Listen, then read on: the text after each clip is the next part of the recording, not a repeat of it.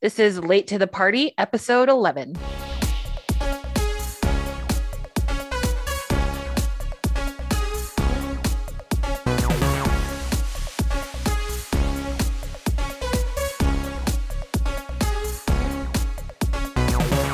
Hello, welcome to Late to the Party, episode 11. This is the Geeks Unleashed monthly book club podcast, in addition to our weekly podcast, where we will work through what are considered some of the most essential graphic novels of all time. This month's graphic novel is Batman: The Long Halloween by Jeff Loeb and Tim Sale.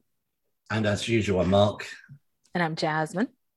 We're also joined by our guest host this month, Chris from the Oblivion Bar podcast. Thank you for joining us, Chris. Hey guys, thanks for having me on. I appreciate it. I think that if I was going to come here onto the Geeks Unleashed, this is a great reason to come here, talk about one of the most iconic Batman stories of all time, one that any essential Batman fan should have already read by now. But if you haven't, make sure you tread lightly as we go through this next episode. Obviously late to the party. That's why we named it so, because I definitely was late. Spoilers are a given, and also we have not read it.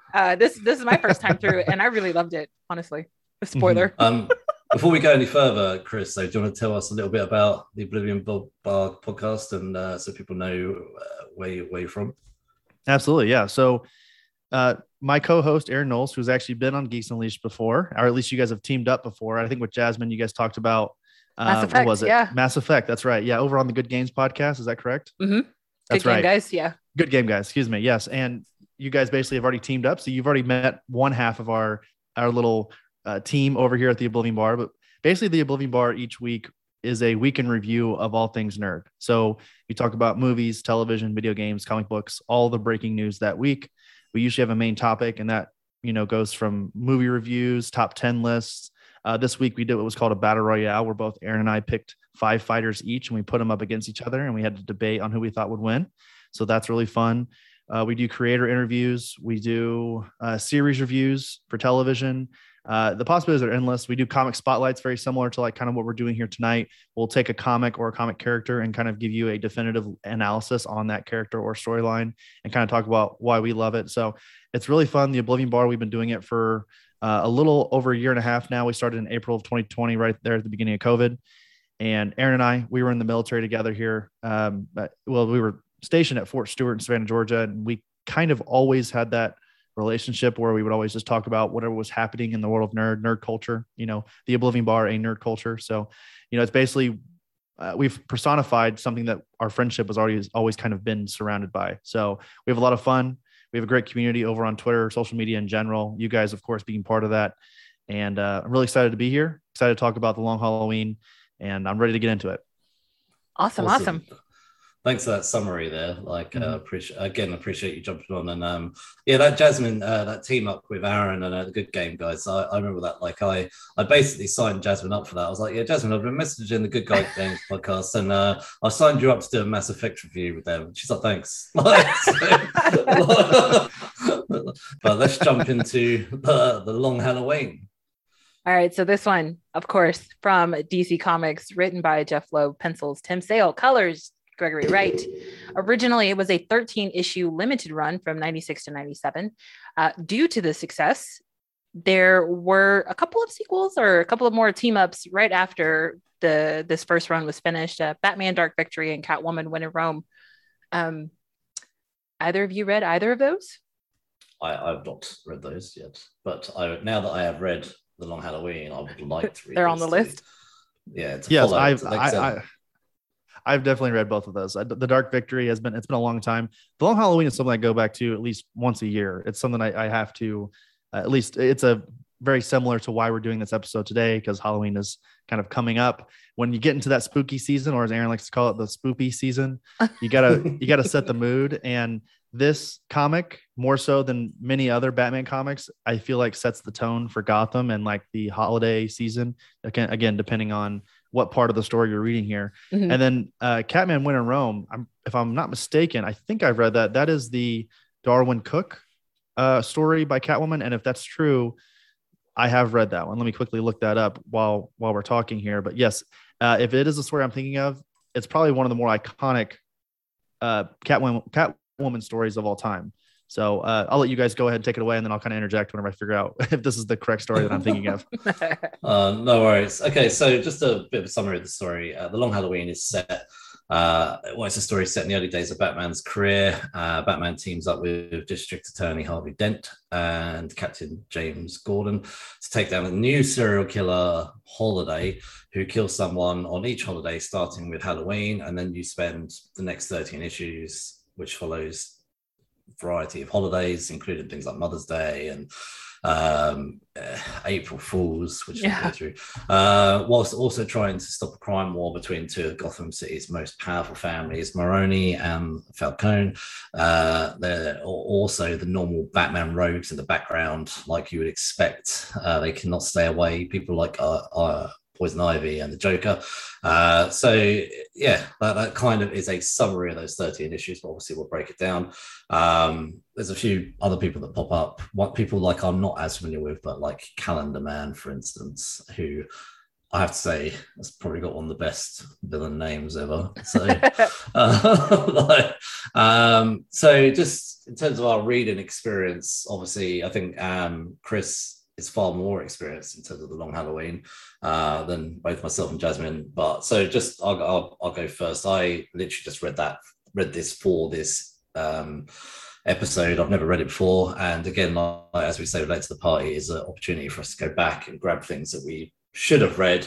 Naughty fanboys and girls that we are have not read every essential thing out there. So I really loved the opportunity to go back actually and grab this. And I read it in trade paperback format. So I was pretty pleased with myself. I actually did manage to get I rarely ever do this, but I got it from a secondhand, like a charity shop. Like I think you guys call them thrift stores.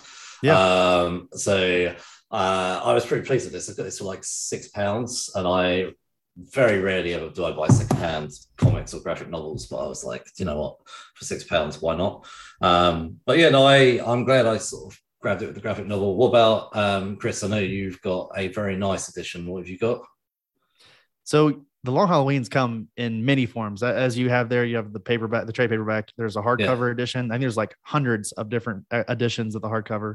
There's an absolute edition, which is what I have here. This is like, I don't know if you want to call it the definitive version of the story, but it's just a larger, more, all-encompassing backstory, a lot of interviews with like Chris Nolan and David Goyer and Jeff Loeb and Tim Sale. And honestly, it's one of my favorite Batman collectibles that I have. I have this one, The Dark Victory and The Haunted Knight, all by Jeff Loeb and Tim Sale, all the absolutes. And it's honestly incredible. If you love these stories, if you love this series by Loeb and Sale, the absolutes are a definite worthy investment. I think they sit around close to $100, I think, per, but I think honestly it's worth it if you love these stories. So and to kind of speak on my experience with this story, I remember reading this for the first time, probably in my, I want to say early 20s. I got to it late as well, because this story came out in 96, if I'm not mistaken. Yeah, the first issue started in 96. Mm-hmm. Yeah, so I was 5 when the story first came out. And of course, I wasn't reading comics quite like I am today, but I came back to it. I was binging all the Batman comics that I could. And I remember at one point when I first read this was my favorite Batman story of all time. And I think that there's something to be said about that, especially as a kind of newish reader at the time when I was kind of getting into comics the way I am now. You know, I've always loved superheroes, but it wasn't until my early 20s that I really started to get into them the way that I am now. This is maybe one of the more digestible, easily recommendable Batman stories in the history of the character. I think you get a lot of everything. You get a great analysis of the character of Batman. You get a great view of his rogues gallery and how they kind of came to be, especially Two-Face and like Catwoman. And I think that, Mad Hatter has a little bit in here. Let's see here, like at the end, especially whenever they eventually all kind of team up and kind of graduate to who they are in, today's DC universe. Mm-hmm. I think that really honestly shows you how amazing Batman's rogues gallery is. And that's part of the reason why he's so popular, is because he has, it's either him or Spider-Man is probably the two greatest rogues gallery in the history of comics. And again, to kind of go back to what I was saying, the digestibility of the story is like second to none. I would say it's between this and, ironically enough, Year One, which sorry, I don't want to try to bury the lead a little bit, but this is kind of almost like a continuation of Year One by Frank Miller and David Mazzucchelli. And yeah, that's what I read. That's what I read that as well. Mhm. I haven't read Year One, but I read that this is kind of feels like a natural progression of Year One. Absolutely. Yeah. This is definitely, it plays in that same sandbox. It's this story more so than Year One. Year One is more so a story about how Batman came to be, a much more green, like mistake driven person who just wants to avenge his city. And in this story, the city of Gotham is almost a character within itself. Mhm. So that's the reason why I love the Long Halloween. Obviously, you have the mechanic of the holiday killer, and which we'll get into eventually, who that might be. But I think more so than any other story, the kind of like centralization of the Falcones and the Maronis are definitely one of the more interesting ideas in the story, and how they are essentially the reason why, because the Rogues Gallery of Batman are not a real thing until the end of the storyline. Mhm. It is strictly Batman going after the crime families of Gotham, and then them becoming desperate and them investing in these people who they don't necessarily understand, and creating monsters that way. Yeah. Mm. I love how you you said that Gotham is like its own character. I think of all of sort of the DC, well, not necessarily just DC, but it's rare to have a city backdrop be so unique in the way that it's always described, no matter who's writing for Batman. The way that all of the heroes, the villains, the everyday folks, the way that they all talk about Gotham City, it just makes it feel like the city itself is breathing, or the city itself is the one that's responsible for bringing forth all of these things. And I do think that's pretty unique. So I read this digital, and it was really funny. So I bought the digital trade, and the week after I bought it, Comixology added it to their unlimited selection because of the upcoming release of the new follow-up, which we'll talk about later. So if anyone is listening to this and you have not had a chance to read Batman the Long Halloween just yet, if you have a Comixology Unlimited subscription, it is included. So I suggest you take advantage and give this a pass over, because it was really fun. And I think coming into this series so late, it felt incredibly familiar because we've seen this story play out in the films. I mean, most notably in the Nolan series, a lot of this stuff feels like Nolan kind of pulled his inspiration from this particular Batman story, especially with the way that we kind of see the making of Harvey Dent. So I enjoyed it. I mean, it was digital, but still, it was one of those things where once I sat down to read it, I kept saying to myself, oh, okay, I'm just going to read just to the next holiday, like just one more issue. And no, I read all 13 at one time. But it's funny you say that about the inclusion there in the Nolan series, which, the influences are there, like very apparent, especially there in Batman Begins and The Dark Knight. Oh yeah. And in the Absolute Edition here, the version that I have, there's like a quick interview between, I said earlier, Christopher Nolan and David Goyer, who wrote the Dark Knight trilogy. And I think it's David Goyer says, for me, there are three major comic book influences within the Batman lore. There's Year One, which we talked about, of course. Mm-hmm. There is the Neil Adams, Dennis O'Neil run from the 70s. And this is kind of the series, if you guys aren't familiar, that kind of brought Batman in a similar darker light that we eventually get to with the Frank Miller era, the early to mid 80s. Mm-hmm. So as we know, the 60s were this bam, pow, funny, kind of self-aware Batman. The 70s was the reintroduction of the Joker, a more serious Batman, someone that is, someone you definitely take more seriously. And then the 80s was the natural progression where Frank Miller takes it to the edge and made him into, the Dark Knight from The Dark Knight Returns. Mm-hmm. So that's very influential. If you guys have never read the Neil Adams, Dennis O'Neil stuff, they have it in collected forms. It's well worth the read. It's a little hokey. It's not as, dark as the Batman we know today. It's almost like he just keeps getting more dark and more serious. I mean, the inclusion of the Batman trailer we just got this last weekend at DC Fandom is this feels like the triumph. Like, this is the final straw of the darkest Batman we're ever going to get. And then at some point, the shoe is going to drop and we're going to go right back to 1966 silly Batman. Like, I honestly think we're going to see that. We're going to see that again in modern culture before we all pass away. Like, Batman. I mean, don't the Joel Schumacher films count as that? Absolutely, yeah. But the thing is, I think people hated those movies back in the day because it wasn't what we were getting from Batman '89, Batman Forever, all of that stuff. And then it says here to continue on with what Goyer said, he has the Neil Adams stuff, and then there's the Long Halloween. But by the time the Dark Knight comes out, it will become apparent. So this is before the Dark Knight came out. Mm-hmm. So this is before 2008. That the Long Halloween is the how did they say this? It's basically like it's the main influence. And I think, again, like you had said there, Jasmine, is very apparent throughout the entire story, especially with the story of Harvey Dent. Mm-hmm. That's definitely what they were going for.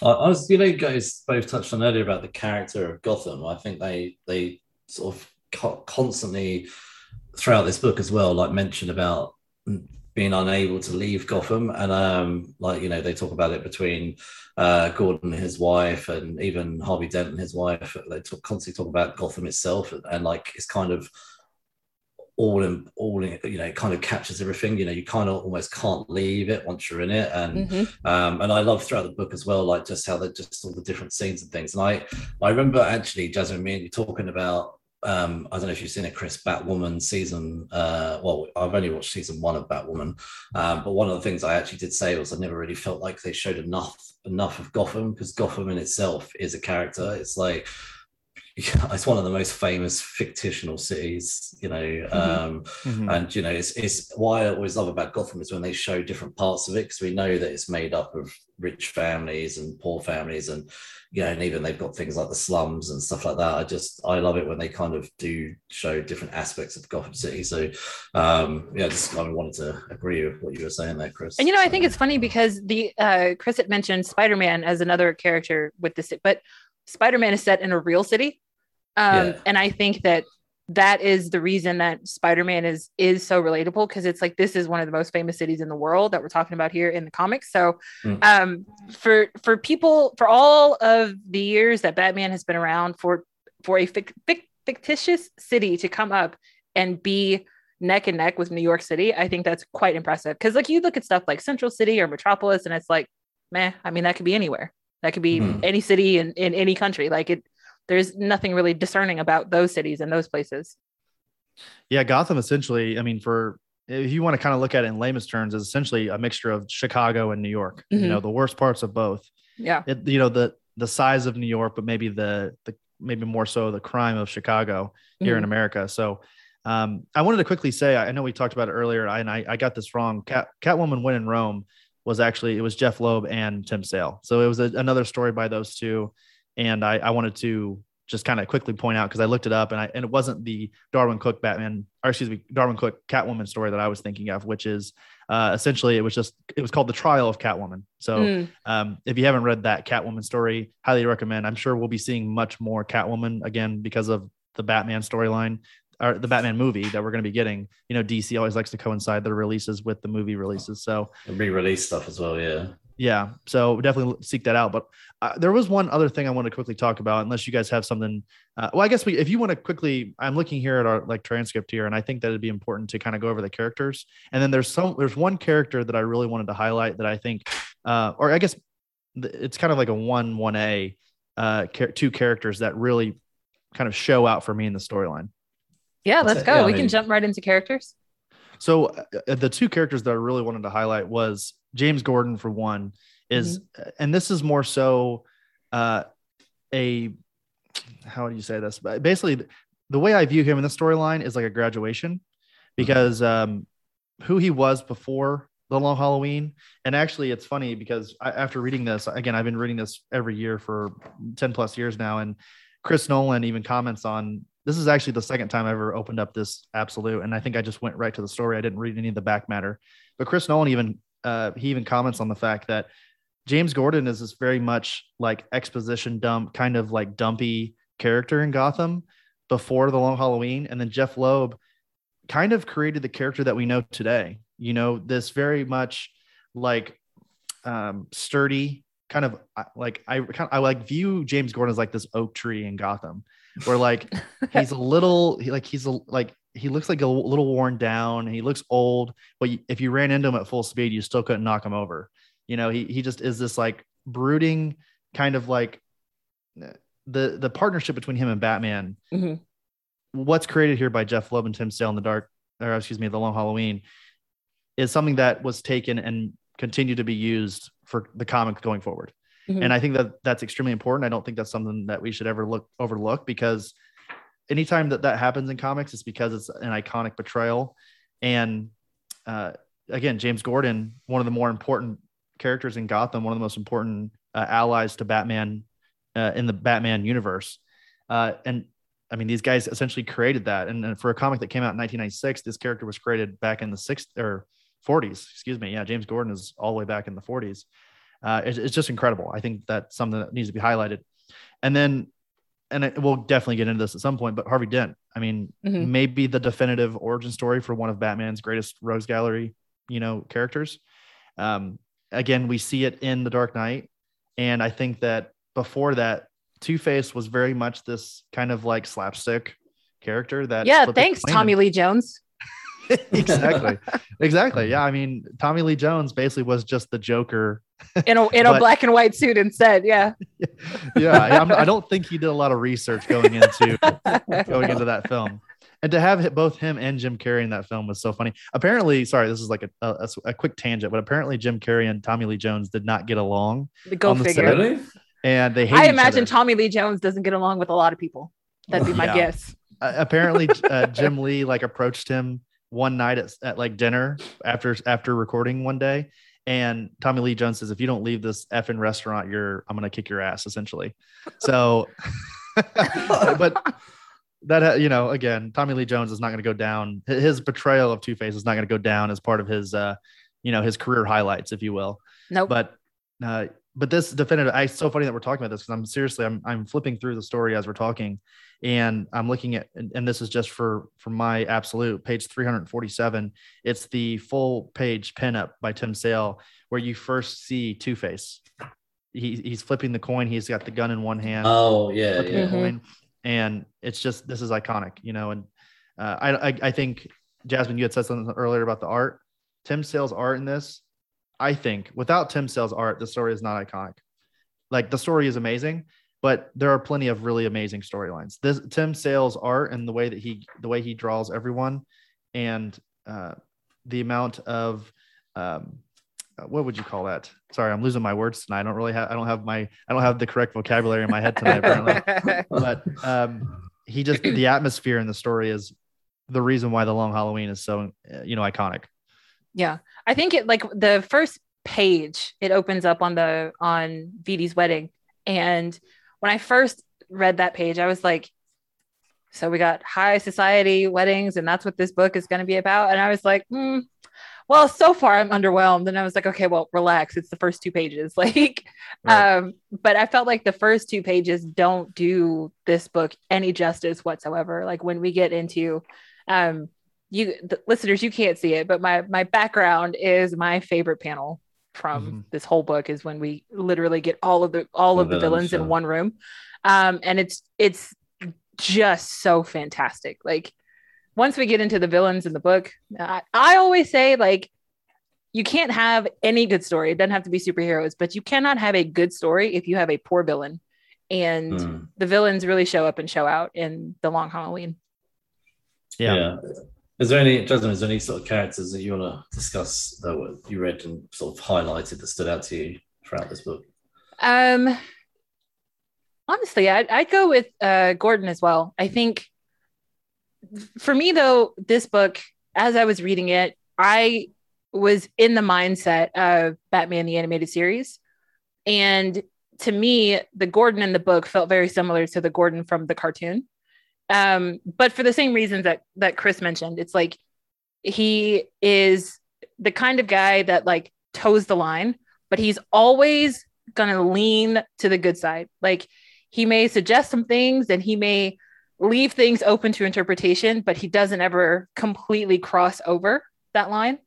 But I think in a city like Gotham, that's exactly what it takes to get any modicum of anything done. So I really liked his character throughout this whole thing. And honestly, I really like Catwoman.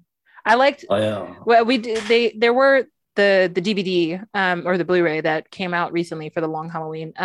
Now I loved the Catwoman in the story far better than the Catwoman that we got in the film. Yeah, I was going to say I love Catwoman in this book. I think to address the artwork first, I love the costume that Tim Sales put Catwoman in. I love that she has an 8-pack. Catwoman is shredded in this movie. Yeah, she could bench press all of the other villains easy. Yeah. I love that it's purple. It's very, sort of her original colorings, but I love that her face mask is very much more like an actual cat, it's just very stylistic. And but no, I've always loved the interaction, and I think a lot of fans love the interaction between Catwoman and Batman, and just seeing their relationship as obviously Bruce Wayne and Selina Kyle, but also as Catwoman and Batman. And I love that she saves him when Poison Ivy sort of brainwashes him for a bit.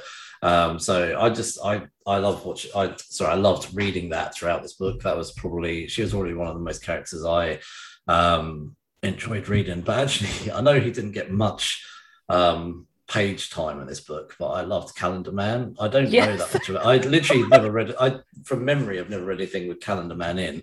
Maybe I have, but I can't remember. But I was like, this guy is just so creepy. Like, you could probably do so much more with Calendar Man. It kind of gave me that whole Silence of the Lambs thing, where they obviously. Except he doesn't seem like he eats people. No, I don't think he eats people, but I can like the Jodie Foster type going to him where Bruce Wayne was going. Batman and Jim Gordon are going to him for advice on trying to track down Holiday, who obviously kills people on holidays, and Calendar Man obviously is going to be the best person to know about holidays. And but I love the fact that he's kind of teasing them and playing with them. He knows the whole time. Yeah. He knew the whole time, but he just wouldn't tell them. But he loved drip feeding them with information throughout the book, and I was like, this guy is pretty damn cool. You could give him a whole serial killer sort of thing himself. He was my favorite character in the film, but I think that really I got to chalk that up to David Dastmalchian for voicing Julian Day. He was so good in the film. He really was my favorite.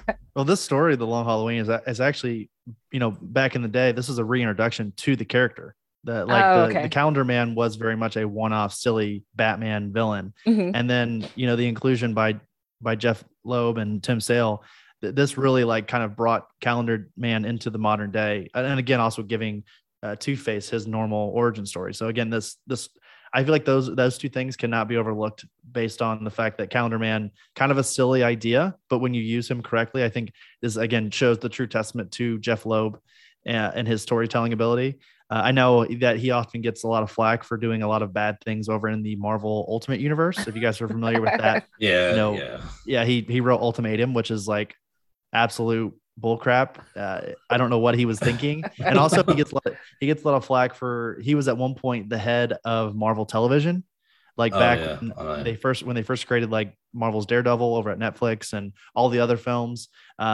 He got a lot of flack for that because I think outside of Daredevil and Jessica Jones, people weren't a fan of a lot of the other things that they were doing over there. So, just like a lot of creators who've been around for a long time, you're going to create some good stuff and some bad stuff. And I think in the end, we're going to remember Jeff Loeb, for things like The Long Halloween, Superman, all 4 seasons. Trying to think what else off the top of my head that he's done that's amazing, but those things specifically will kind of resonate with everyone. I think so I'll flip things around a little bit here. Actually, as you start to lean into the writing, actually, with Jeff, we'll go sort of jump into the script and the writing. But Jeff Loeb, I know Jeff Loeb. He's a man that's kind of up and down in terms of what people like and don't like. He has like his massive success and then he has a massive bomb. I remember reading I'm pretty sure it's his Batman Superman run. I gotta say it's like early 2000s or something like that. Yeah, I think it was Ed McGuinness. Yeah, that was it. Yeah, Yep. I love that. I thought Me it too. was brilliant when he reintroduced Supergirl, and I love that whole thing. I can remember actually buying those issues off of a guy. I just didn't even know this happened, but it's New York, isn't it? Like I was in New York, and there's this guy like with a bloody table on in Times Square on the pavement with a couple of short boxes and long boxes, and just selling random comics. And I just went up to him and I said, I strangely enough, I'd bought a list because I knew there's comic shops in New York. I'd bought a list of things I needed and wanted. I said, any chance? I said, you got like the first 5 or 6 issues of Batman Superman? And he went, yeah, I've got them all. Just pulled them straight out. It's like, no way. Wow. That's amazing. So I've never forgotten that. But anyway, so Jeff Loeb, he is someone like you just said. I never read Ultimatum, but I remember reading about how he just came into the Ultimate Universe and just basically took a large dump on it. Yeah, just wrecked shop, just killed everybody. Yeah, well, he just decided, like, let's just kill it off, basically. Which I think was kind of the idea with Ultimatum. They wanted to kind of do the Ultimate Universe. They slowly took their time to introduce a lot of like iconic characters. So they did have to kind of make way for new characters, some iconic characters. But the way that he went about it by killing some of these characters was just almost like, it felt kind of very heartless, like almost like he didn't have any love for any of these characters that he was getting rid of. But to kind of quickly talk about his Colors series, I don't know if you guys are familiar with these storylines. I'm sure you are. So I've read Spider-Man Blue. I've read Daredevil Yellow. Hulk Gray and the Hulk Gray. Yeah, I've read those 3. I haven't read Captain America White. Is it called? Yes. Yep. Yeah, I've not read that one, but I've read the other 3 color series which he did with Tim Sale. So yes, absolutely. And I think Spider-Man Blue more so than any of them. Daredevil Yellow is maybe a close second, but Spider-Man Blue, the best of that series, one of the most iconic Spider-Man stories of all time. One of my favorite love letters to any comic book character. I think. And I don't think people are aware of this, but Tim Sale is actually colorblind, which is the reason why they created those series. They made it all one color. I didn't know that. Yeah. And there's actually a really cool omnibus that collects all of them. I think actually Spider-Man Blue at the time of this recording is actually out of print. And the only way you can get it is through the omnibus. So, but if you can seek out Spider-Man Blue somehow through the trade or any of these, again, Daredevil Yellow, even Hulk Gray is really good. It's been a long time since I read Captain America White, but from what I remember, it was a lot of fun. Obviously, this team, they're really good at what they do. And again, like I said earlier, Superman, all 4 seasons, all of those are definitely worth reading along with. If you enjoyed these Batman books that they've done together, once again, The Long Halloween, Haunted Night, and Dark Victory. Well, what did you think about obviously the Long Halloween itself in terms of writing and structure? Obviously, it's split into 13 issues, so it had to be broken up into. Obviously, the story got broken up so it could be read monthly and then collected. Do you think for yourself that if you break it down in 13 chapters, is that something you kind of obviously found it easy to read and get into? Oh, absolutely. I think this is their most iconic of all of these books that we're talking about. This is. Again, we kind of talked about it a little bit in the beginning, but of all the Batman stories, this is a top 3 most iconic. I'd say it's like Batman Year One. If someone came up to me and said, "So I've heard of this Batman character. I don't know who he is or what he's about. I want to get into Batman. What would you recommend that I read?" I would say, okay, Batman Year One, number 1, you have to read that. The Long Halloween be number 2, and then there were a couple other ones that kind of float in my mind after that. I would maybe recommend like Batman Court of Owls. A lot of people would say The Dark Knight Returns, but The Dark Knight Returns, I feel like you kind of have to graduate to. You kind of have to be familiar with Batman and the character to like fully appreciate The Dark Knight Returns with Frank Miller, because there's a lot of subtext in that. It talks about almost like holding a mirror up to the character, holding the mirror up to comics as a medium. And I think that if you read it on the surface, you'll still understand it and enjoy it. But like if you read a lot of Batman and you're familiar with the character and then you read The Dark Knight Returns, it'll mean so much more to you. So it wouldn't be something that I would recommend immediately. So, and then I'm trying to think what else would be a really good Batman story that I would recommend initially. Now I see now I'm on the spot. And here's the thing. The funny thing about my collection of comics is that I have everything separated from publisher. So I've got Marvel, small press, and then DC takes up an entire bookshelf by itself. The whole first shelf is all Batman. Everything is Batman in that top shelf. And now, of course, while we're sitting here talking about it, I'm forgetting almost every iconic Batman run that I can think of. But definitely I think those 3 or 4 are worth checking out. The Long Halloween, you could honestly, The Long Halloween or Year One, those are very interchangeable as far as your first endeavor in Batman if you want to learn more about the character. What about you, Jasmine? Did you enjoy reading it in this format? I did. I love that we got basically a holiday an issue.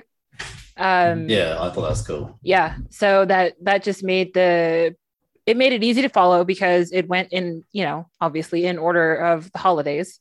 So I really enjoyed it. And Mad Hatter, I would say, is probably one of the characters that I don't ever see get too much screen time.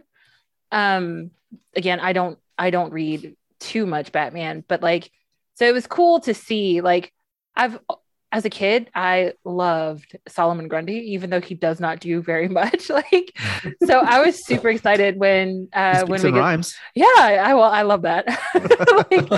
So I was super excited when we got Solomon Grundy in the sewers, and I was like, oh man! And I think at that point, I kept thinking ooh, who else is going to pop up? So once I got into this book, and again, reading it collected, honestly, it's like my favorite way to read everything, just because you don't have to wait, but the anticipation is still there. I get to the end of that one issue, and then I'm like, oh man, what happens next? And so every time I started a new holiday, I was like, who's going to be there this time? Ooh, if we already got Solomon Grundy are they going to have Killer Croc too? Is he going to pop up in Rogues Gallery? So I just started wondering who else would show up. So as I kept reading, that was kind of the game that I played with myself. That and who holiday was.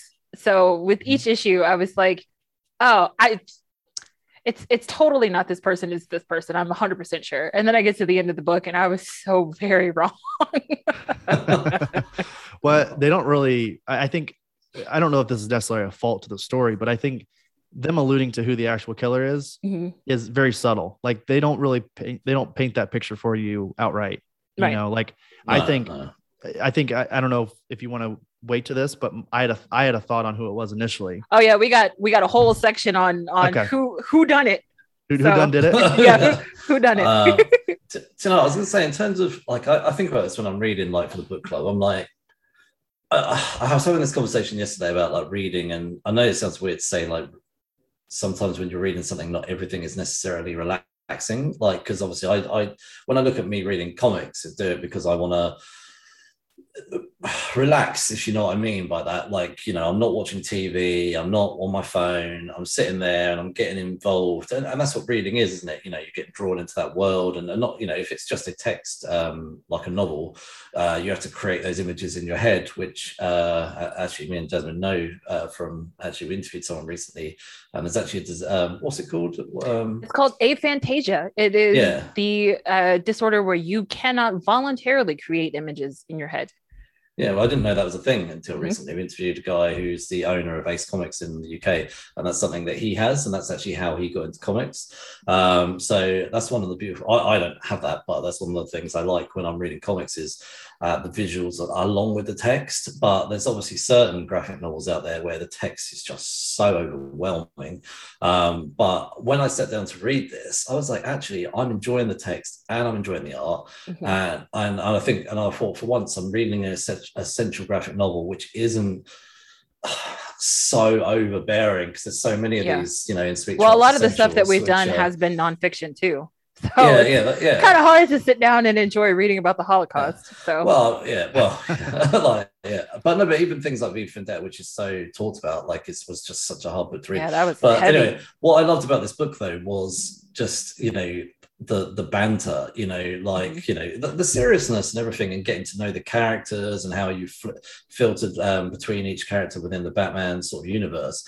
But I actually just highlighted, it's only literally 2 sentences. I'm just gonna, when Batman is fighting the Joker on the plane, and the Joker's mad that he doesn't know who Holiday is, and he's like, he's like, you don't know who Holiday is, I don't know who Holiday is, but the odds are they might be in that crowd tonight. So he's basically going to crash his plane into this crowd with the hope that he's going to kill the killer. And then Batman goes, you're insane. And he's like, Joe goes, has it really taken you this long to notice? Honestly, I actually burst out laughing. And it doesn't take, it takes a lot for me to actually read a comic book and burst out laughing. And there was actually several moments like that in this book where I was cracking up out loud. And I thought, this is what I like about this particular book. It's it's a crime who done it, like it's a gangster book, and Mhm. and Jeff Loeb actually juggles so many characters and juggles them well. Now, I would say there's some characters I probably didn't get to know as well as I probably would have liked. Like, I'll be honest with you, like we're going to talk about it in a minute, but Alberto, for instance, as a character, I didn't feel I particularly got to know. Yeah. But for the fact in the way he was used, I didn't really care about him as much as probably I should have done. But I think that Jeff Loeb did do a really good job of carrying so many characters and making not all of them, but a good chunk of them jump out the page and me getting the ability to get to know them. So yeah, I enjoyed it. I actually did enjoy reading this as well as the art. So yeah.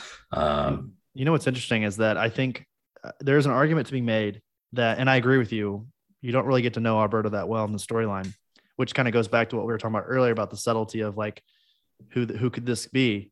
And I think, again, there's an argument to be made that Tim Sale and Jeff Loeb purposefully kind of buried the lead to who the Holiday Killer is. I think the Holiday Killer is not the important part here.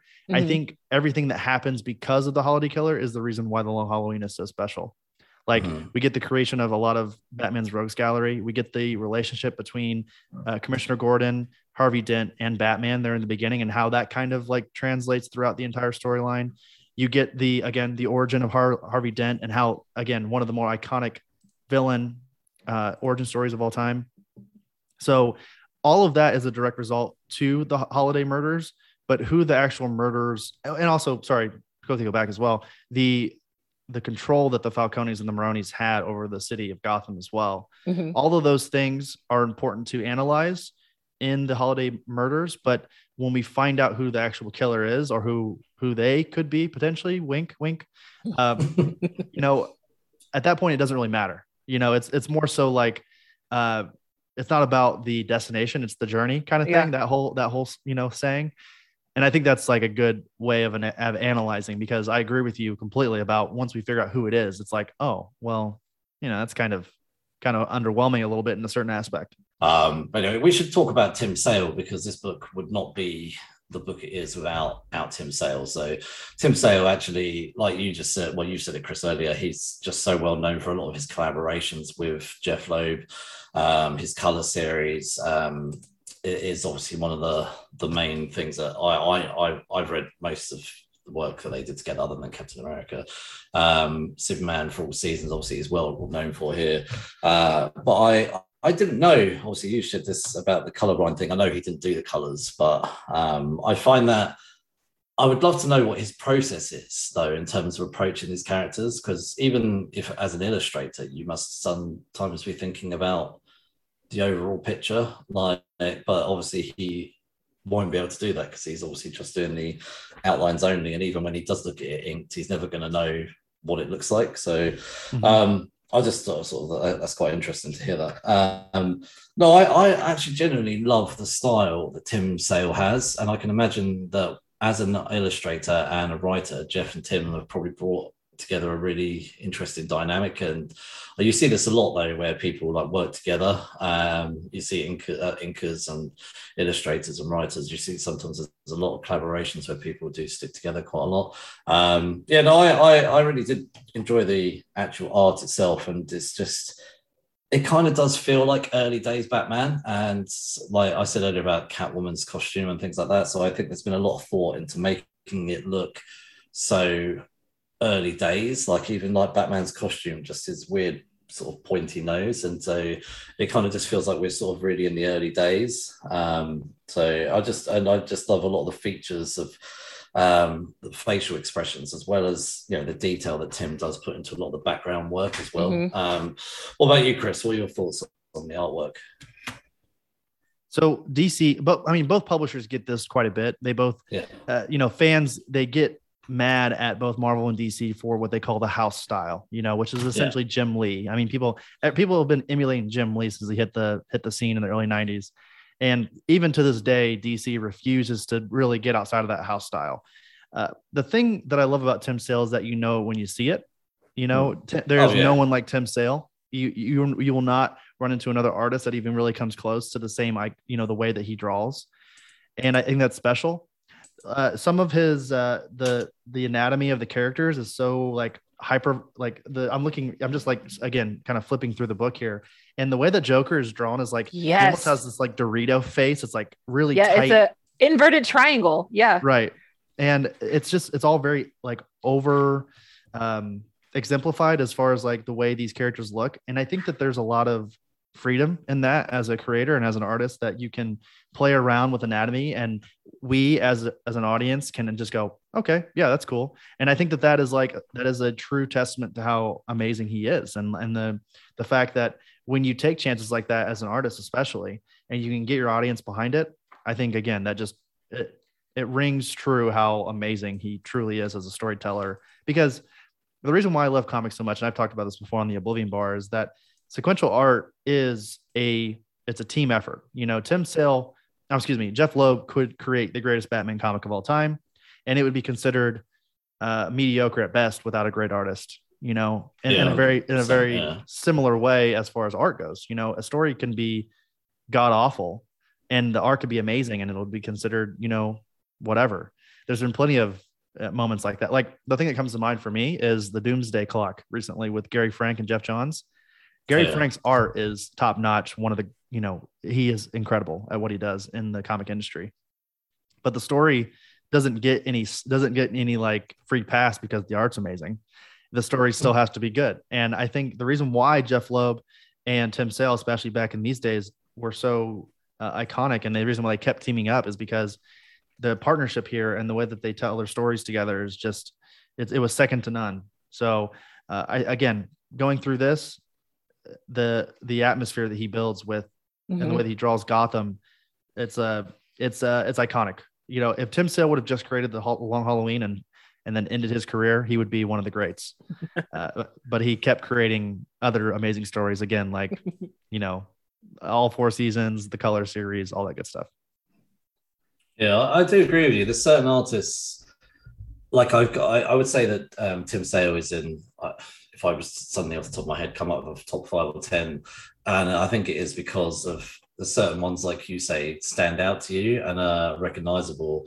I think, Chris Bachalo, Gary Frank, they kind of have their own style that I really enjoy. I think if I'm picking up something and I see Gary Frank is involved or Tim Sale, Chris Bachalo probably is my favorite artist, I would say, in the comic world. If I'm reading something and I'm not too sure whether I'm going to enjoy the story or not, if you see there's a certain artist, again, it's the same with a writer, but Chris Bachalo is someone for me. I will definitely pick up something if he's illustrated it, if I'm interested. And I'm like, I really, I love Chris Bachalo. So and Michael Red as well. They've all got their own really unique style that you can take a chance on the story. Mm-hmm. What about you, Jasmine? What do you think about the art? I loved it. It's the category that I dub ugly art, because I think that a lot of these characters are really kind of ugly, but they're fantastic. I mean, they're kind of supposed to be ugly, right? Like Scarecrow is atrocious looking. Poor Solomon Grundy is horrible looking. Like the only normal characters are Catwoman and Batman. Everybody else looks like exactly what the crime families called them. They all look like freaks. But to what Chris said, the way that the Joker is drawn, when Joker first appeared in this book, I had to stop because I was like, this guy looks so out of place among all of these characters in this book so far. And I'm sure that was intentional, but like, it struck me so vividly that he was so different. His facial structure was different. The way that he walked was different. So just kind of seeing all of those unique things. And we talked about this before we started recording, but my absolute favorite piece from this entire book is Batman's cape.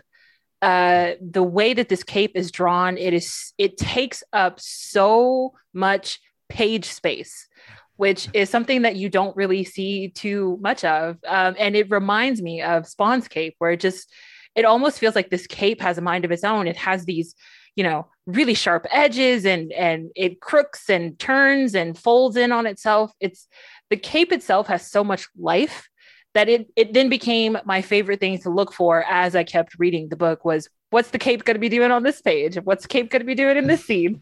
So like in the sequence when Batman and Joker are fighting on that plane and the cape starts getting caught in the propellers, and I was like, no, not the cape. The cape is the best part. It's like the woman from Edna Incredibles. No Mode. capes. No capes. I think do you know what? The moment you started talking about the villains, I was going to say the Joker. Like, I love the features in Joker's face, and just to be honest with you, like the most perfect set of teeth going. Like, you know, the detail in those teeth when he's sort of like stroking like the Christmas baubles. Honestly, Tim Sale, that's a really good Joker, really menacingly and creepy. The fact that he's even got the Christmas hat on, like, Tim Sale has done a good job there with the Joker. Like, I would be scared if that Joker was in my front room, like looking how Tim Sale drew him. Yeah, I'll be out. So, to be honest with you, I'll be out if I saw the Joker full stop. Inks wise, though, like, I mean, we don't need to get too much into the inks. I think they're wonderful as they are, you know, vibrant in the right places, dark in the right places. But I love how every single murder is black and white. I think that's great. That really sets the tone for this book. Like, the fact that you instantly know Holiday is here. So Holiday is now killing people. This page is dedicated to Holiday. Just, you know, I love the fact that they just changed that up just for the murder scene. So so I think it's a good segue now into what I think Chris is desperate to talk about is who done it? Who do you think done it? So who is the real killer? So I was a bit like, when I was reading it, I was like, okay, it's that guy, right? No, it's that guy. No, okay, it's Gilda. I was like, so it kind of who we think it, who we thought it was before. Yeah. So who do you think it is, Chris? So I thought it was Calendar Man. I thought it was Calendar Man initially, especially in the beginning when I first read the story. I was like, the inclusion of this character and how he knows everything. Yeah, I think he's tied to it somehow, but I do like, I will say after the fact, knowing who it is, who actually is the killer, I'm kind of happy that it wasn't, because I think that might have been too obvious. It might have been too on the nose. So I think Tim Sale and Jeff Loeb definitely purposely put him in there to make us think that it was him, but of course he wasn't. Yeah. I thought it was Vernon. Really? I thought it was Vernon because he had too much access. He was Harvey Dent's assistant, but he was working with Maroni. I was like, this fool is dirty. He is it's Vernon. It's always the people you never suspect. No, poor Vernon. Wasn't him. Right.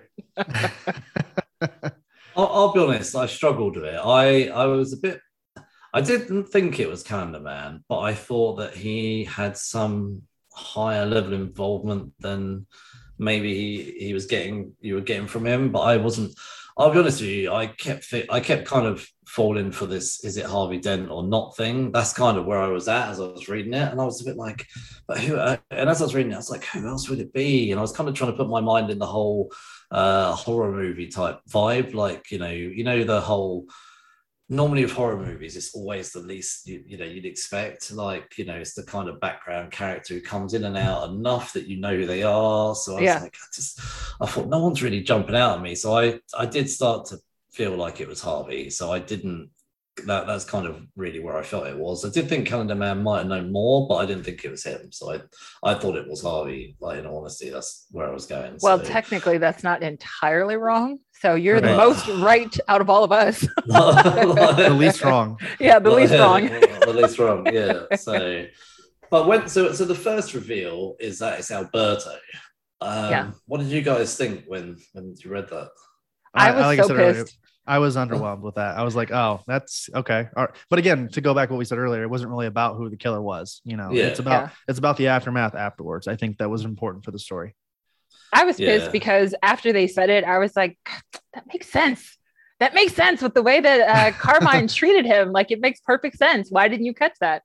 And it was really when at some point somebody explained, like, oh no, I was reading the entries at the back, and Jeff was like, oh, what did he say? Oh, I can't remember. I don't have it in front of me. He said something like, nobody believed that Alberto was dead because there wasn't a body. So he was like, so when when everything was first in publication, people were like, no, it's Alberto because he's not dead. There's no body. He was in the water, but there's no body. And also he was like, and then the other clue that we threw in there that it might be Alberto was the killing of the coroner and the killing of Carla, who is Falcone's sister. And he was like, well, we had to kill the coroner because the coroner knew that there was no body. And then we had to kill Carla because Carla was reading the coroner's files and she realized that there was no body. And I was like, oh, I'm so mad that I didn't catch that. I know, like when it got revealed that it was Alberto, I was like, I don't really care about this guy. So then I instantly started to think, okay, maybe I need to go back. I've obviously missed stuff as I was going on. So that's why I started to think okay, I thought it's a clever twist. I thought if you killed someone off early and then bring them back as the killer, I thought that was pretty cool. It was a bit like Scream 3 where they killed off the producer guy and then the other director, I've forgotten his name, but Sydney's half brother, where you see he's all covered in blood and then 20 minutes later he's back and he's alive again. So who shot Alberto?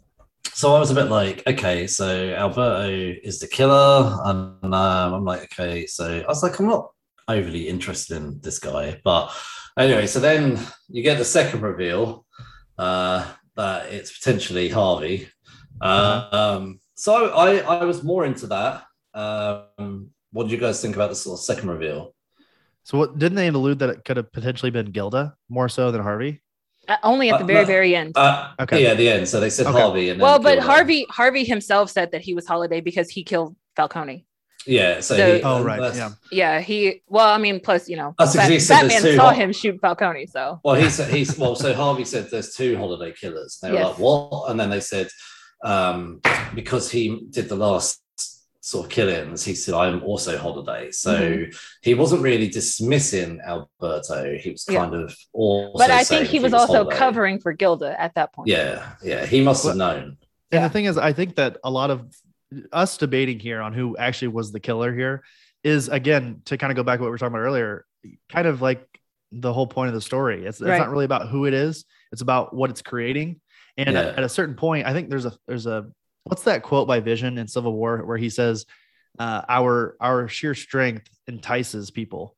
And I think that in the storyline, Batman and his kind of control over the city and how him and Jim Gordon and Harvey Dent almost kind of get control of the underworld entices these worse villains to kind of take over. And now everyone wants to take credit for this Holiday killings. And they're like, everyone almost wants to take part in it now because they realize the type of, maybe not necessarily the attention they're getting from it, but people are starting to pay attention now, kind of thing.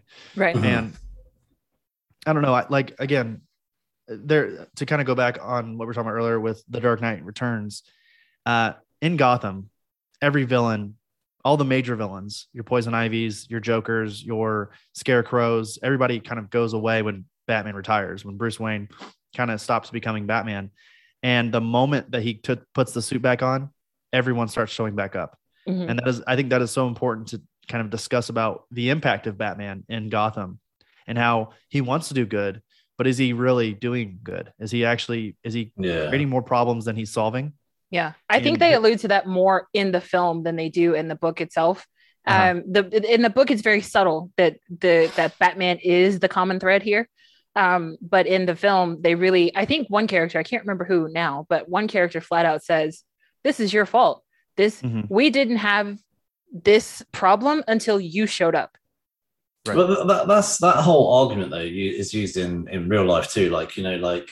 Okay, so the cops get bulletproof vests, so we have to get armor-piercing bullets. It's like they get guns, we get guns. And they kind of, I guess it's like Gotham got a superhero, so Gotham gets supervillains. So every time you step it up, the villains have got to step it up to try and match. To try and stay relevant. Doing. Yeah, well, stay relevant, but also how if Batman was real, can you imagine if superheroes are real, that the bad guys would have to step it up. So Gotham is such a problem because, and again, to go back, sorry, I keep referring to The Dark Knight Returns, but when Batman is gone, the big villains go away, but small crime starts to slowly rise again. The mutants kind of take over the city. And that's the reason why Batman decides to get back into it, because he knows that he can take care of that. But what he doesn't anticipate is that the bigger villains, they all start to show up again. So that's kind of those are the two avenues when it comes to Gotham. Do you allow small crime to take over the city? Do you allow these crime families to basically run it from behind the scenes, but also lose the big guys? Or do you bring Batman in, have him take care of all the small crime in about 2 weeks, but then all of a sudden the Joker, the Riddler, Two-Face all start showing up? You know, that's kind of the give and take with Gotham. I think there's a really cool dichotomy between those two worlds, and which Gotham would you rather live in, kind of thing. Yeah. Yeah. I love how in the book, though, that the Joker flat out says, like, look, there is only room for one homicidal maniac in this town, and it ain't Holiday. Okay. Yeah. I just love that another villain, another like nobody, essentially brought Joker out of quote unquote retirement himself to be like, nope, I cannot have you taking away my Batman's attention. That's right. Yeah. So let's, I was gonna say, let's circle back to obviously Gilda. I love those last couple of pages. So I was like, okay, so Alberto, Harvey Dent, their holiday, you kind of think you're all done.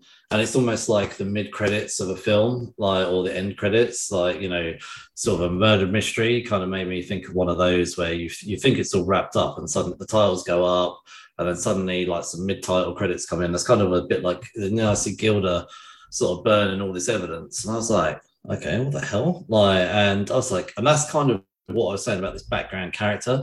But at no point did I suspect Gilda. Like, just didn't red flag to me at all. And she's clearly talking to somebody, but you just don't know who it is. So I know we're going to talk about the movies in a minute, but she's clearly talking to someone, and it kind of just ends with her pretty much confessing that she did it. So I think I sort of saw there's a lot of speculation on the internet about whether she was crazy or not crazy. What are your guys' thoughts on that sort of reveal about Gilda first?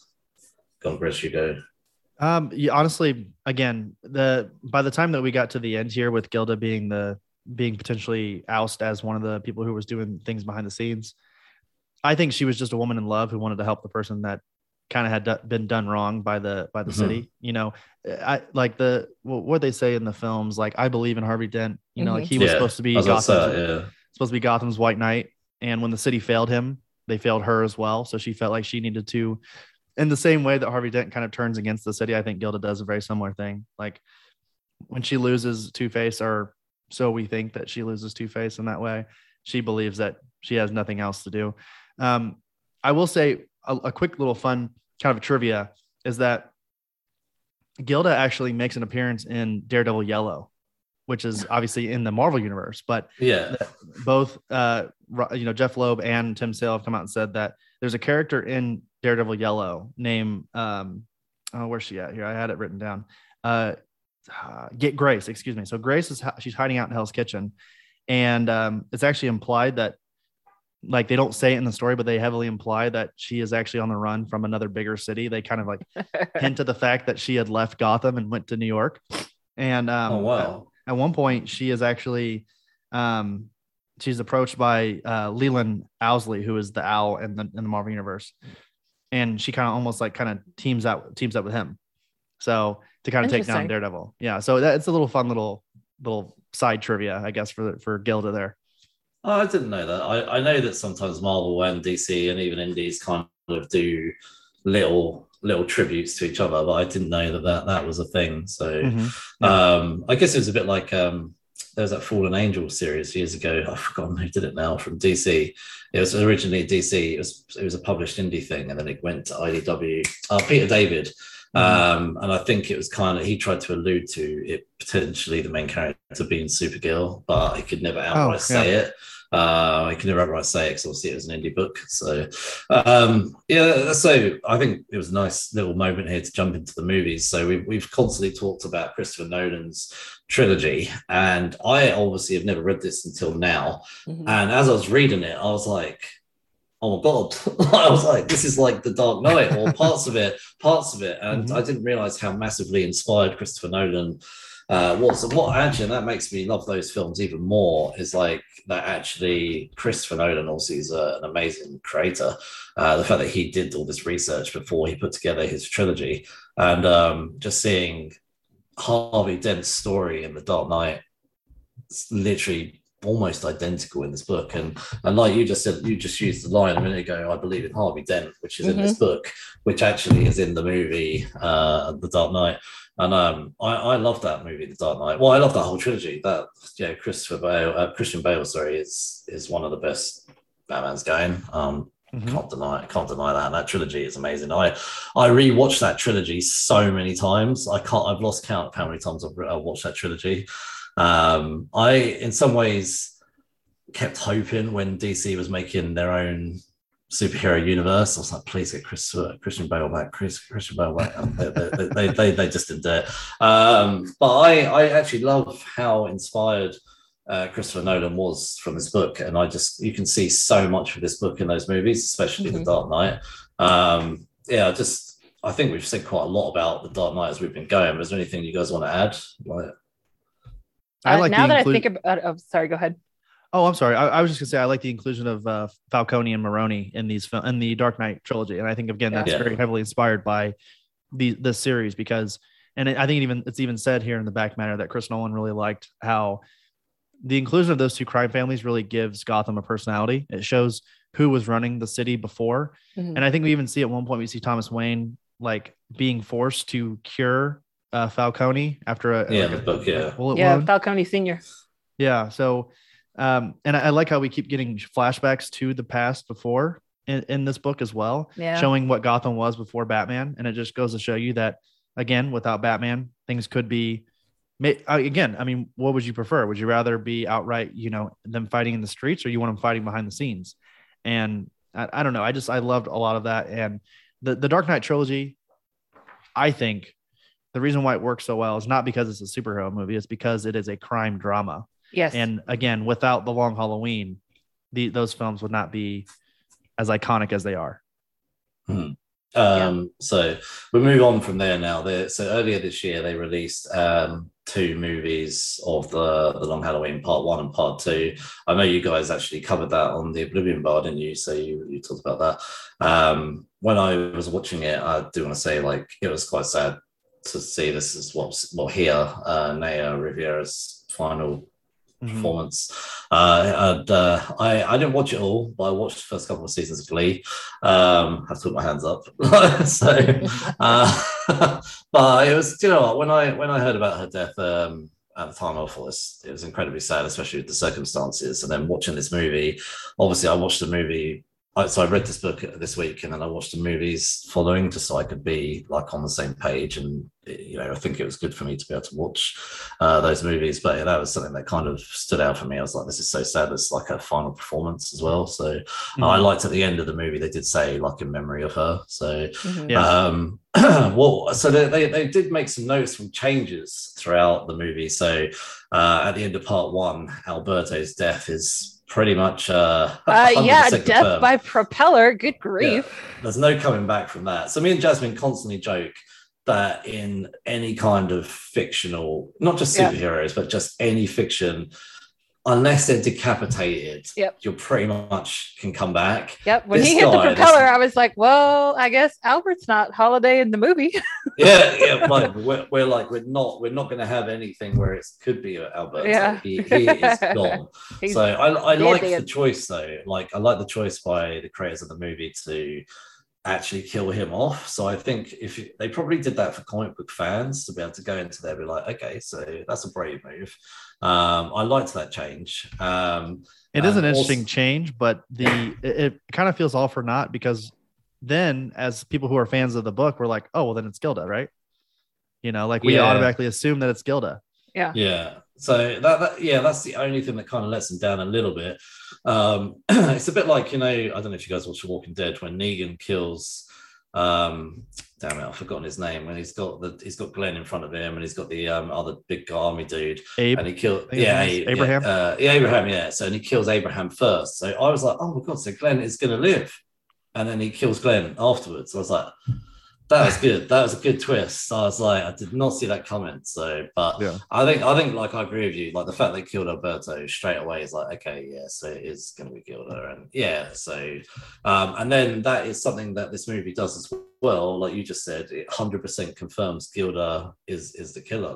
And you know how in this book I said how she's kind of talking to somebody, but you don't see who it is. So in the film, they show that she's talking to Batman, and Batman's like, all he says is, "Are you done then?" And she's like, "Yeah, I'm finished." And he does let it slide that she is the killer. So that was an interesting choice to me that he let that go. So and also this movie as well gives much more of a backstory to Catwoman, which I read was that you see later on in Jeff Loeb and Tim Sale's follow-up books. So they obviously decided to bring some of that forward into these movies. So what do you, Chris, what do you think about those changes in the movies? So I'm kind of torn a little bit for the part 1 and part 2 of the film, because I think that there's definitely an appreciation for the source material here by the creators. But I don't know what your guys' thoughts are. I don't know if this is a hot take or not, but DC animation has slowly started to decline for me recently. I feel like the quality, the DC animation world that we've always kind of considered to be this like top notch, better than Marvel, as the DC fanboys like to say. Yeah. It has slowly started to deteriorate, in my opinion. I think that was it just me, or did it feel like you were watching an episode of Archer? Right. Exactly. Like the animation, I feel, has just slowly gotten worse. And I think that the crux of those films back in the day, like, the Red Hood or Mask of the Phantasm. Yeah. I mean, a lot of those older DC animated movies, a lot of the weight to them and the reason why they're so beloved is because of the animation style.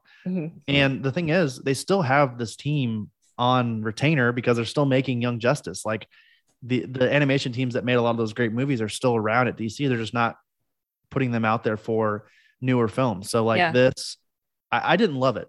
I guess I'll say that. Long Halloween, I like the story, but if you're going to recreate an iconic storyline, but do unless you're going to bring something different or create, put a lot of effort into the animation, then why make it? I feel the same way about like Disney recreating the animated movies back in the day, like Lion King and Aladdin. If you're just going to half-heartedly give us a shot-for-shot remake, why do it? Yeah, I agree with that. Like if you want to understand and hear the story of The Long Halloween, go pick up Jeff Loeb and Tim Sale's book. That is the best way to experience the story. And unfortunately, there is a world where people see that The Long Halloween is out on maybe they enjoy the 2 movies and they go, oh, you know what? I'd like to read the book. And then for that, sure. Then this movie has done its job. But I think if people were to just watch the movie and not read the book and they go, oh, I didn't really like The Long Halloween, then I think that's where this kind of method by DC is kind of starting to falter a little bit. So again, there is some respect for, again, you said the inclusion of When in Rome in the actual story is cool. Some of the changes they made to the actual Holiday Killer is a cool twist because we kind of made a second guess what we thought we knew. And then a lot of the voice acting is not bad. I like Jensen Ackles as Batman. I think that was a really cool inclusion. Troy Baker's always great. Yeah, he's fantastic. David Dastmalchian, like you said, as Calendar Man. All the voice acting was great. Yeah. It's just that the animation, I think, really let it down, in my opinion. Yeah. I thought that they were on the right track because the backgrounds and the cityscapes, and they had the Art Deco feel that Batman the Animated Series had, except for the people. I immediately the first time Harvey Dent was on screen, I was like, you look exactly like the main character from Archer. This is so bizarre. Now I don't know if this happened in the follow-up stories or not. My biggest beef with this film was why they had to give Gilda such a tragic backstory. Why was that necessary? I thought it was very interesting that they decided to make it so that her and Alberto were the ones that kind of had a fling when they were in college, and not a fling, they were in love. And then the Falcone family was like, no, she's not good enough. She can't be part of the family. That was a really interesting twist, but did we really have to know that they annulled the marriage and then they took the baby from her body? That was just excessive. And I was like, that was just completely unnecessary. And they went out of their way to make Gilda even more pitiful in the films than she was in the book. She's already a sympathetic character. You already feel sorry for this woman, and then you just make her the most pitiful person in all of Gotham City. And it's just what was the point of that? I didn't understand the point of that. And this happened in the book as well, but making Sophia serve 10 years in prison for Maroni, I was like, that's bullshit. First of all, why should she have to serve time for some random dude? Anyway, that's just me. But I just really hated what they did to Gilda in the film. I thought that was completely unnecessary. If they wanted to give her a backstory and if they wanted to connect her to Albert, they could have done that. But it didn't have to be so horrible. Like my biggest beef with people who write women as villains is when everything is driven because the woman has lost a child. Like, I hate that. When women have a purpose that is, we do other things than give birth. So right.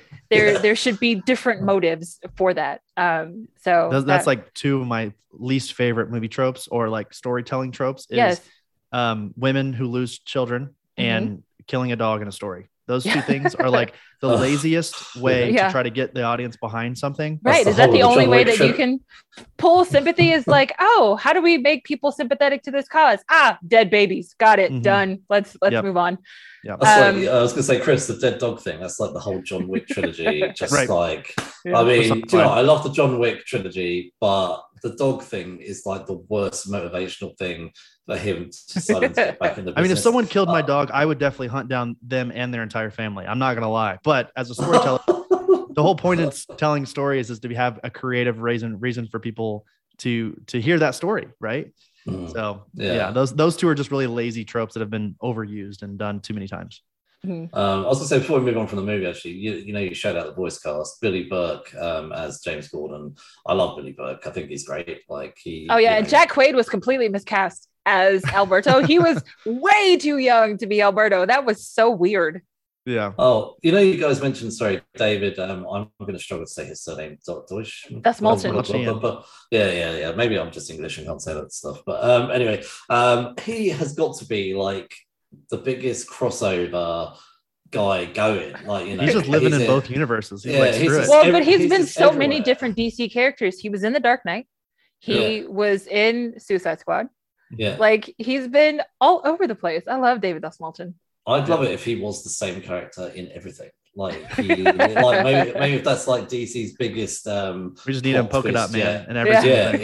Yeah. So anyway, we should kind of start to wrap up. So there's obviously some follow-ups that we're aware of that we talked about, like When in Rome and stuff like that. There is a Batman: The Long Halloween special, which is coming out next week, which is 53 pages, and it's gonna follow this up. Do you guys think that there's anything more that they can add?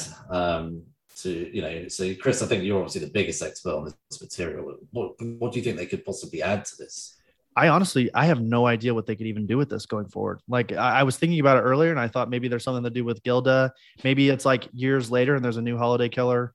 She's inspired someone, or her and Roberta both have inspired someone.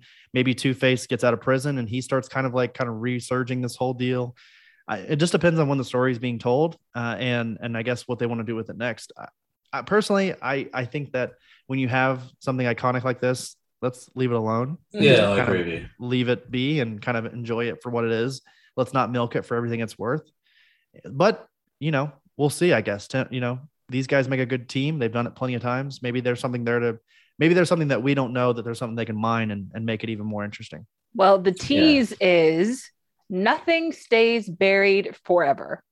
That is the tease for this special. So I guess they're digging up something in this next one. I don't know. I'm like you though. I think leaving something as heavy as that kind of story open-ended is best, because then we as the reader, we can all draw our own conclusions, like how things played out, what happened to Gilda afterwards, and that sort of thing. So she went to New York, remember? That's right. My bad. How could I forget?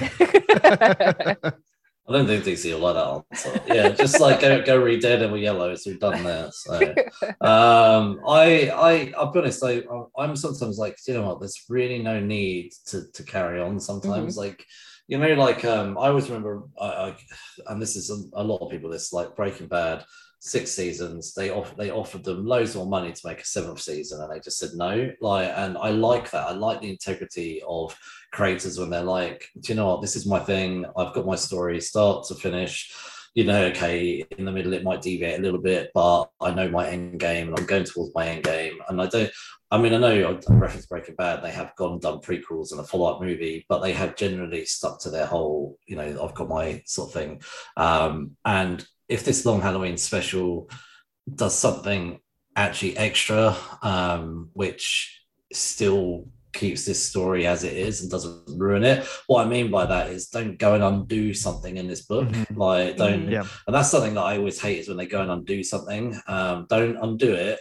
Just maybe add to it. Like, so that's, I think that's what I would be happy with. So two television series that ended in 4 seasons when they still had plenty of material left: Spartacus and Black Sails.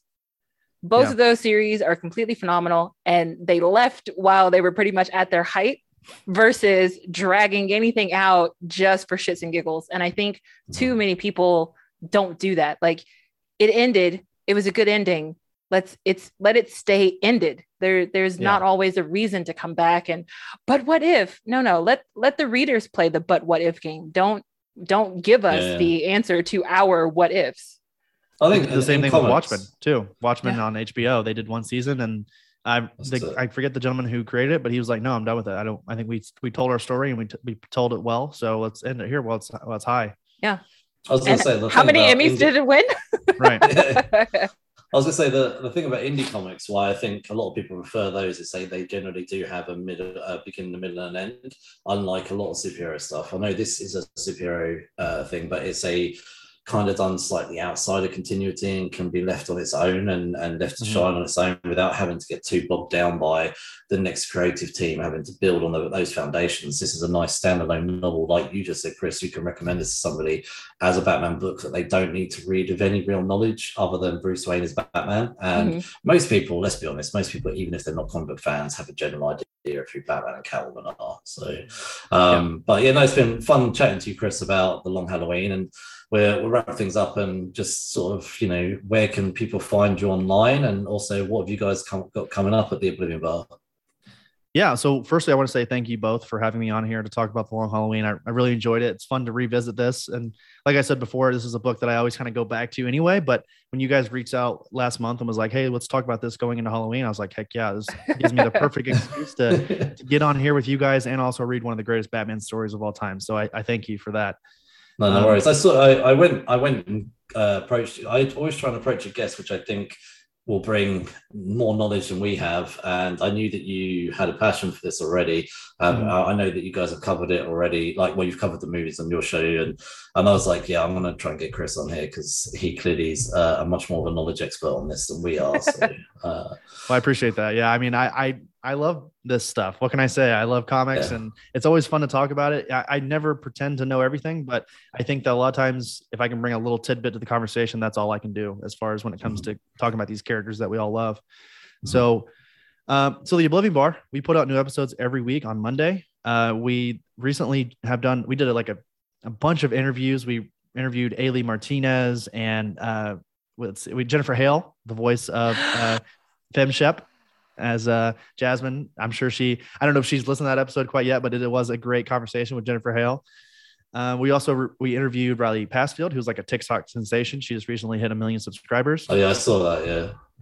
Like I said earlier, we did our Battle Royale episode for episode 56. 57, which we're releasing later this week as well, is our analysis of DC Fandom 2021 and our review of Marvel's What If, the entire series. So excited to bring that to everyone. And then next week, we're reviewing Dune. So a lot of cool episodes coming up over at the Oblivion Bar. We're available wherever you listen to your favorite podcasts: Spotify, Apple Podcasts, Google Podcasts, Stitcher, iHeartRadio. We're trying to get on Pandora. I don't know why they're dragging us along, but you know how that goes sometimes in the podcasting world. We're on all social medias at Oblivion Bar Pod on everything except for Instagram. And that is the Oblivion Bar. For some reason, our at Oblivion Bar, they shut us down. Apparently, we're being too risque with our Batman facts. So they said, not up in here. And they shut us down. Shame on you. I know, right? I think I said Ben Affleck was the best Batman and they shut us down. So no, I would never say that. It was definitely George Clooney. George Clooney is the best Batman. No. So yeah. I'm sorry. We seem to have lost Chris's feed here. At Oblivion Bar Pod on everything. Twitter and Instagram are like our two main ones. So at Oblivion Bar Pod on Twitter, at the Oblivion Bar on Instagram. And thanks again so much. Hopefully we see you over at the Oblivion Bar at some point. Yeah, it'd be awesome to come over and join you guys. So Jasmine, what are we doing next month? Next month, our next book club, we are sticking to the DC sort of family. We're going to be taking a look at the first 2 volumes of Fables. Nice. In the Vertigo, defunct Vertigo line. Yeah. So, right, you can follow us everywhere on social media. Geeks Unleashed is on Instagram, Facebook, and Twitter. And you can get this podcast wherever you get your podcasts. Google, Podbean, Apple, Spotify. We are everywhere. So please give us a 5-star review and tell your geeky friends. And give the Oblivion Bar 5-star review as well. Yeah, please. Anyway, thanks for listening. We'll see you next month for Fables. Good journey. Yeah, good journey.